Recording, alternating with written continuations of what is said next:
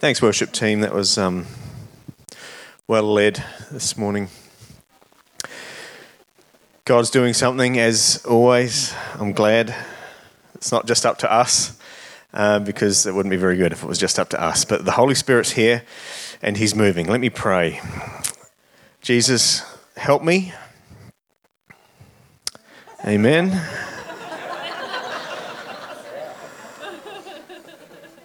Help them. Amen. It was a great word that Kate got up and shared. She referenced Peter and the other guy, John. On their way somewhere, they came across a beggar, and through the power of Jesus, they healed that guy. And then Lance got up and shared a scripture, and he mentioned how the kingdom of heaven advances forcefully, and that forceful men take hold of it. And you know what? There's this idea that the kingdom is moving, and that Peter and John, they were on their way somewhere. They were moving, and that ministry happened as they went, as they were moving. And so we have this idea that God has designed us to be in momentum, to be moving somewhere. He's not designed us to be stagnant. Most of the story of Acts, and if you've been reading through Acts as we're doing a series, not that I'm really doing a series on Acts, but Russ is planning to, I think. Most of Acts is about people going somewhere. The kingdom of heaven moving, advancing, momentum. And so for us to live is to be moving, and we feel it in our spirit when we're stagnant. We feel the discomfort of that, or the unease. It's like a sailboat with no wind. It's not sinking, but it's not going anywhere. It's just bobbing around. And so as Christians, we can feel the pressure to get it right, or to be doing something significant with our lives, with the time that Jesus has allocated here for us, to be making a difference. Amen? We feel that pressure. And, you know, some years ago now, I was a youth pastor for a season, and one of the most common discussions I had with young people was centered around purpose. What am I going to do with my life? What's God saying? And we have a generation of people crippled by this fear of getting it wrong. And so we spend years doing nothing for fear of getting it wrong, waiting for the purpose to manifest itself in our life. This is the reason why most youth-focused sermons focus around God's got a plan for your life. And you'll hear that theme over and over and over. But you know what? The bigger question is not that God has a plan for your life, but is your life for His plan? And that's the question we should be asking. And that's the sermon we should be preaching. You might have heard of a man called Bill Johnson. He's a global speaker and teacher. And he was asked once by somebody who said, how did you know when you were called into the ministry that you're in? What was that moment like? How do you know? And how did you hear that calling into ministry? And you know what he said? I'm still waiting to be called into ministry. And while I'm waiting, I'm just going to do this.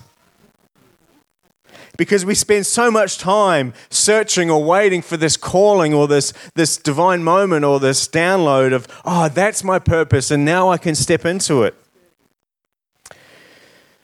You know what your calling is? I'm going to tell you what it is today. So you don't have to wait anymore. This is the download. Matthew 10, verse 7. As you go, preach, saying the kingdom of heaven is at hand. Heal the sick, cleanse the lepers, raise the dead, cast out demons. Freely you have received, freely give. There you go. Sermon's over. We're done.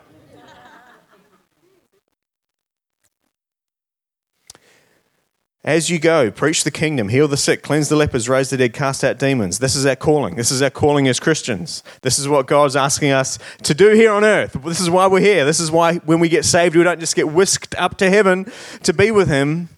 This is why he leaves us here. So we can, as we go, preach the kingdom, heal the sick, cleanse the lepers, raise the dead, cast out demons in the name of Jesus. And you know what? You can look at, where do my interests lay? What are my passions? Because that's clues for the path that God wants you to walk on. He puts those passions in us. We don't have to squash them down and do something that we think we don't really want to do, but we think that that's God's idea for us. Because it's not this idea of the secular world versus the ministry world. It's all ministry. Go wherever you want to go. Do whatever course it is you want to do. Take whatever job it is you want to do. Go wherever it is you want to go. And as you go, preach the kingdom. Heal the sick, cleanse the lepers, raise the dead, cast out demons. Whatever you do is a vehicle for ministry. When I was youth pastoring, I had an old Land Rover. And if you've been familiar with an old Land Rover, you know that once you have an old Land Rover, you never have any spare time. It's spent fixing the old Land Rover. And so one particular weekend, I had to pull the head of the engine off and replace my head gasket. And I felt the pressure of time, and I thought, I really actually need to be doing ministry and reaching out to the young people that are in my care. And then it suddenly dawned on me, I could just ring a couple of them and get them over, and I can do that and do ministry at the same time. And so they came over and we hung out and we pulled the Land Rover apart and ministry happened. And I just have this, it's probably not biblical, but this is my understanding, this is my belief, that if there's somebody who is passionate about going to Greenland to be a missionary, let's say Barb is passionate about Greenland. She loves Greenland and she loves Jesus and she just wants to go to Greenland and be a missionary.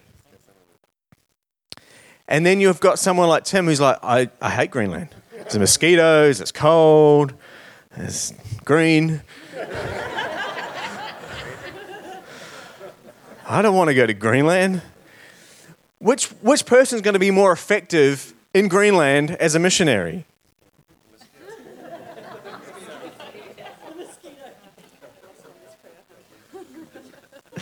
God puts the passions in our heart. He wants us to be saying, I can't believe I get to do this.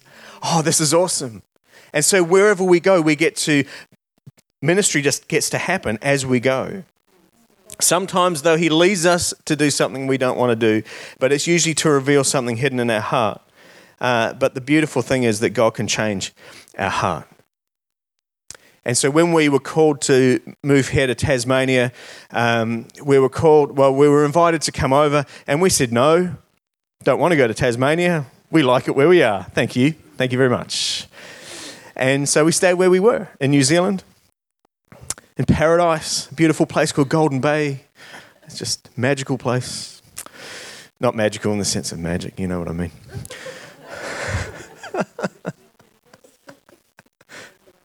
Anyway, and so some years later, we got invited again, and we prayed about it. And God showed supernaturally that, yes, he wanted us to come. But it was the issue was, I don't mind going anywhere, but I have to know, is it okay that I can leave? Because we were involved in the church, we'd owned a house, I was in the middle of an apprenticeship, and I had a full-time job, and we were invested in our community. We were part of it, and we loved it. We had plans and dreams. And so when God started telling us to come over, we said, God, you have to let us know it's okay to just leave all this behind. And he started working on our heart. So by the time we came to leave, that stuff didn't have a hold on our heart anymore. We were okay to let it go and excited about what God had for us. See, God can work on your heart. God can change your heart. And as you let him lead you, he'll take you to where he wants you. Here at Redemption Hills Church, we believe in the priesthood of all believers. I want everyone to point to the person next to them and stay pointing while we read this out. Thanks, Tony. But you are a chosen generation, a royal priesthood, a holy nation, his own special people, that you may proclaim the praises of him who called you out of darkness into his marvelous light. Hopefully someone was pointing at you, because it's you. We are a priesthood of all believers. And as the priesthood of all believers, it's our responsibility to minister to one another and beyond. In 2 Corinthians 3, verse 4, it says, "And we have such trust through Christ toward God. Not that we are sufficient of ourselves to think of anything as being from ourselves." So get over yourselves, it's not about you. "But our sufficiency is from God, who also made us sufficient as ministers of the new covenant." He makes us sufficient as a minister of the new covenant, not of the letter, but of the Spirit. For the letter kills, but the Spirit gives life. So it's God himself who calls us, who equips us as ministers. It's nothing to do with our skill, our talent, or our ability. I'm just putting that out there. You don't have to have the skill of standing up here and holding a mic and saying some stuff off a page. You don't have to have that skill to be a minister. But there is something about your skills, talents, and abilities. They have a bearing on where you minister. If you have the skill, talent, or ability to be a doctor, guess where you get to minister? Wherever doctors go. Hospitals and clinics. But get this, places that I don't have access to. If you have the skills, talents, and abilities to fix engines or to build houses or to vacuum carpets, you are going to get access to places, and as you go into those places, you have opportunity to minister. We're all called to minister.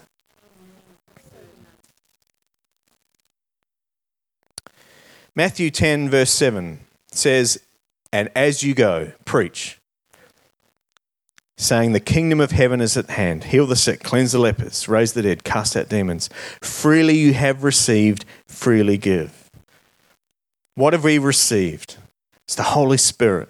And it's by his power that we preach the kingdom. It's by his power that we heal the sick. It's by his power that we cast out demons. And so we've been talking about ministering in the power of the Holy Spirit. We've been talking about that over the last sort of several months. And we're familiar with this idea of the Holy Spirit empowering us to do supernatural things like healing. We see healing take place. That's a supernatural thing. We can't do that in the natural. Or we see the prophetic break out and happen in the church. And we know that that's a supernatural thing. We can't do that in the natural.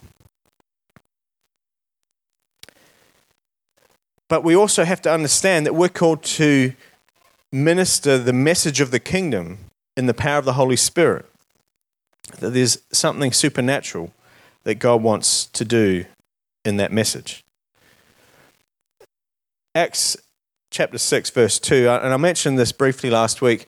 Then the 12 summoned the multitude of the disciples and said, "It is not desirable that we should leave the word of God and serve tables. Therefore, brethren, seek out from among you 7 men of good reputation, full of the Holy Spirit and wisdom, whom we may appoint over this business."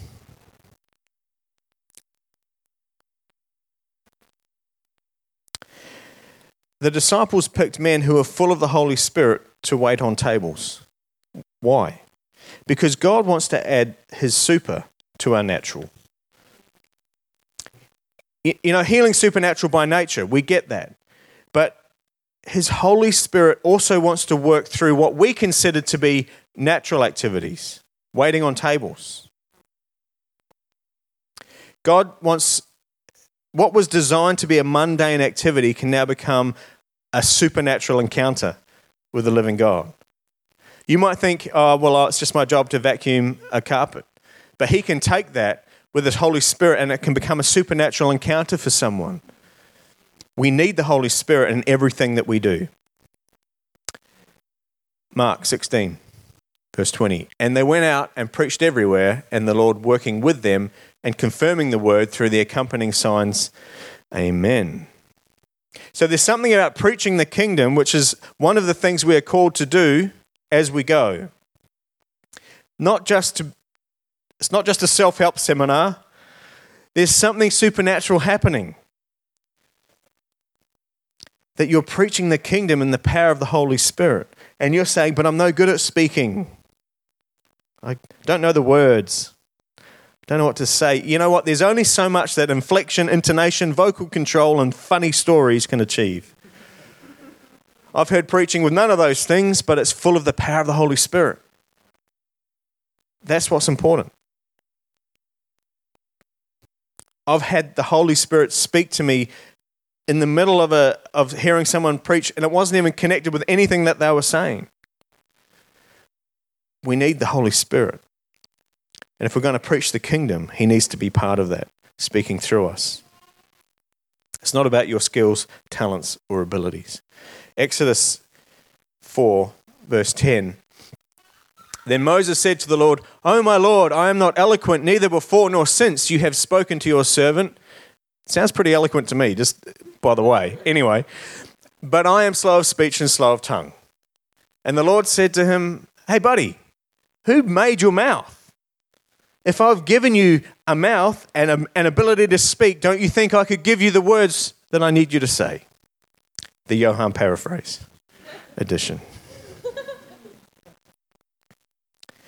Jeremiah 1, verse 6. This is for all the young people in here, myself and all the other young people. Then said I, Lord God, behold, I cannot speak, for I am a youth. But the Lord said to me, "Do not say I am a youth, for you shall go to all whom I send you, and whatever I command you, you shall speak." It's not about your position, and not about how experienced you are, not about how trained you are, not about how much knowledge you are, because wherever you go, wherever you are, God's actually sent you there. And whatever he commands you, you shall speak. You don't need to worry about the words. You know that story that Kate touched on about Peter and John healing the beggar in the name of Jesus. As a result of that, they were dragged before the council of elders. And they were getting told off and asked to explain themselves. And Peter stands up in Acts 4, verse 8, and he is filled with the Holy Spirit. And he starts to talk, full of the Holy Spirit. He's sharing the message of the kingdom, full of the Holy Spirit. And the result is in verse 13. And it says, when they saw the boldness of Peter and John and perceived that they were uneducated and untrained men, they marveled. It's not about how much knowledge you have, how much trained you are, how clever you are. It's about the Holy Spirit working through you and allowing him to do so. The thing is that Jesus prophesied this exact scenario back in Matthew chapter 10, verse 19. And Jesus is saying, "But when they deliver you up, do not worry about how or what you should speak, for it will be given to you in that hour what you should speak." So how are we to do it? You know, Peter had no pre-prepared sermon ready. But he does, it happens to him again when he's in Joppa, I think. He has a vision. And Cornelius is asking him, Cornelius is praying to God and Cornelius, sorry, let me get the story straight. Peter gets a vision that some people are going to come and invite him somewhere. And so the vision ends and there's these people at the door saying, "Can you come to our master Cornelius? He wants to see you." And so Peter goes, "Okay, I'll go." And so he goes somewhere. Again, momentum, something moving. And he goes to Cornelius and says to Cornelius, "Why am I here?" And Cornelius said, "I had a vision to invite you to come." and you are going to preach to us. And then Peter stands up, and he has no pre-prepared sermon. So what does he do? In Acts chapter 10, 34, he opens his mouth. That's where it started. Because that verse could just say, then Peter said. But it doesn't. It says, then Peter opened his mouth. And then the rest came. And you know what? Sometimes we just have to open our mouth. What's the result of what happened? Verse 44. While Peter was still speaking these words, the Holy Spirit fell upon all those who heard the word. If the Holy Spirit has set up an encounter for you as you go, then he is responsible for what you'll say, and he's also responsible for how it is received. You don't ever have to walk away from an encounter saying, oh, I didn't get that right. Oh, I said the wrong word, or I didn't have the right answers that I needed. Because we're just responsible for opening our mouth and allowing ourselves to partner with God's plan. He's not going to force you to open your mouth, by the way. That's our decision. That's our point of partnership, is that we choose to open our mouth and allow the Holy Spirit to work through us, preach the message of the kingdom. And it's based on faith in who God is. And so as we learn to partner with the Holy Spirit, is learning that the result of that partnership is up to him.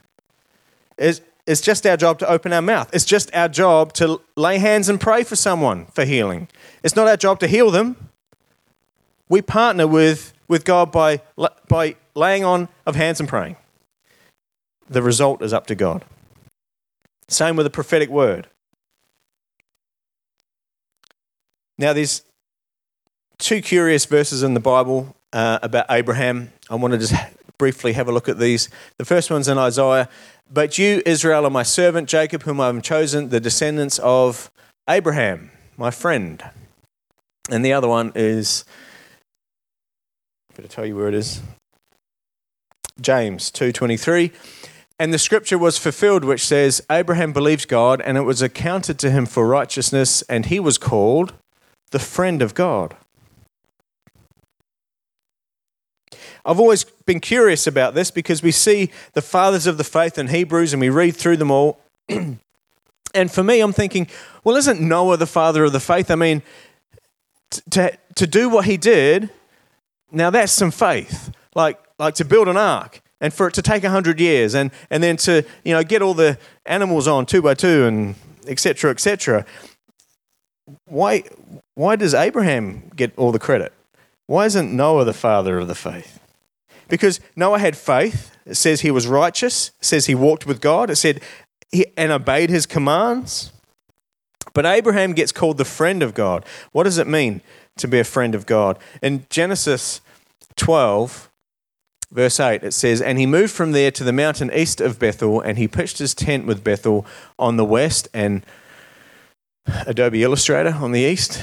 There he built an altar to the Lord and called on the name of the Lord. If you're listening on the tape, you're like, what did he just say? Now, the interesting thing about this verse is it is the first recorded time in the Bible where Abraham or Abram calls out to God. And it's actually the basis for the understanding that we can have relationship with God. Because if you look at Noah, even though he had faith, even though he was righteous, even though he walked with God and obeyed his commands, it never says in the Bible anywhere that he ever spoke to God. He was always receiving a command and obeying, receiving a command and obeying, receiving a command and obeying, was told what to do and obeyed. Whereas Abraham or Abram looked to God for guidance and inquired of him, not merely waited for instruction. See, we're more than servants. We're called to be friends with God. He was the first person to partner with God's plan. He was the first person after the fall of man to connect with God in a relationship. Not as a servant through fear, but as a man with a desire to be close to God. John 15:15 says this, I no longer do I call you servants, for a servant does not know what his master is doing, but I have called you friends. For all things that I heard from my Father, I have made known to you. We get to be part of his plan. We get to inquire of him. You see, there's this Noah is in this servant mindset. Just tell me what to do. Just tell me what to do and I'll do it. Whereas Abram is in the friend mindset. God, what are you doing? God, what are you doing? There's a difference there. And so many of us can live in that servant mindset. Well, if God wants me to do something, he knows where I am. He can just let me know. Otherwise, I'm just going to carry on doing the thing that I'm doing. God connects to us relationally. And we see that through the person of Jesus. Jesus is our Lord and our friend. And we live in the tension of those two truths. He doesn't command us to serve, but he reveals his nature to us and we desire him and we love because he first loved us.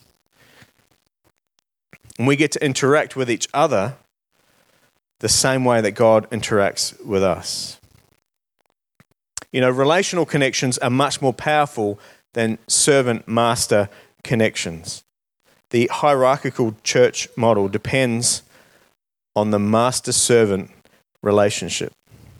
But we believe the only master in charge of the church is Jesus. And he calls us his friends. So you might notice we don't have a stage. We don't preface leadership with the word pastor. We don't have a trained and rostered on team of disciplers. You're it. Just so you know. Because we understand that discipleship happens through relationship, not in a formal classroom setting. I love chatting with Jack. Jack's sitting down the back there. Had a chat with him last week. Because every time I chat with Jack, I learn something of living a lifestyle of faith.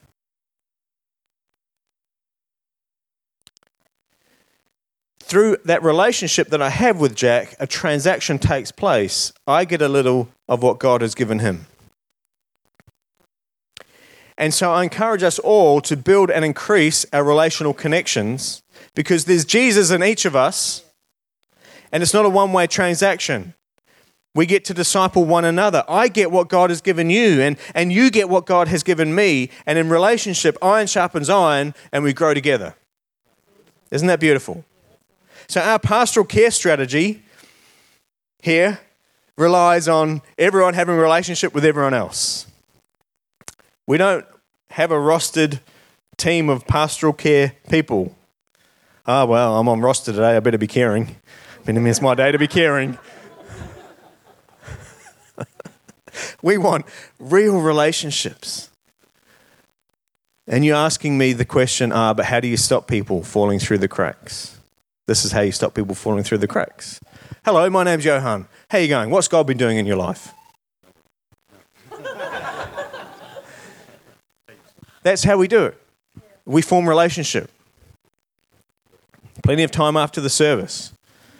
And if you feel like you're one of those people falling through the cracks, you know what the answer is? Go up to someone and say, hi, my name is Johan. What's God doing in your life?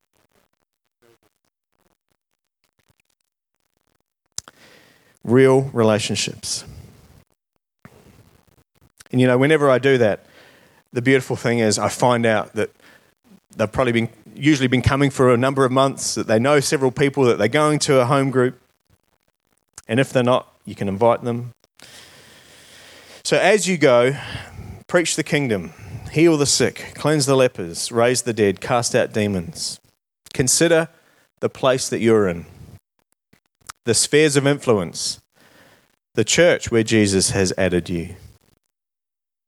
Because there's purpose in all of it. And until he sends you somewhere else, you are already where he has sent you. So inquire of the Lord, like Abraham. Lord, what are you doing? What are you doing here in this moment, in this place? Open your mouth. Pray for healing. Or come alongside and comfort. Whatever he's doing, you can partner with him. Let me pray. Thank you, Jesus, that you are our source for everything and that you call us your friends.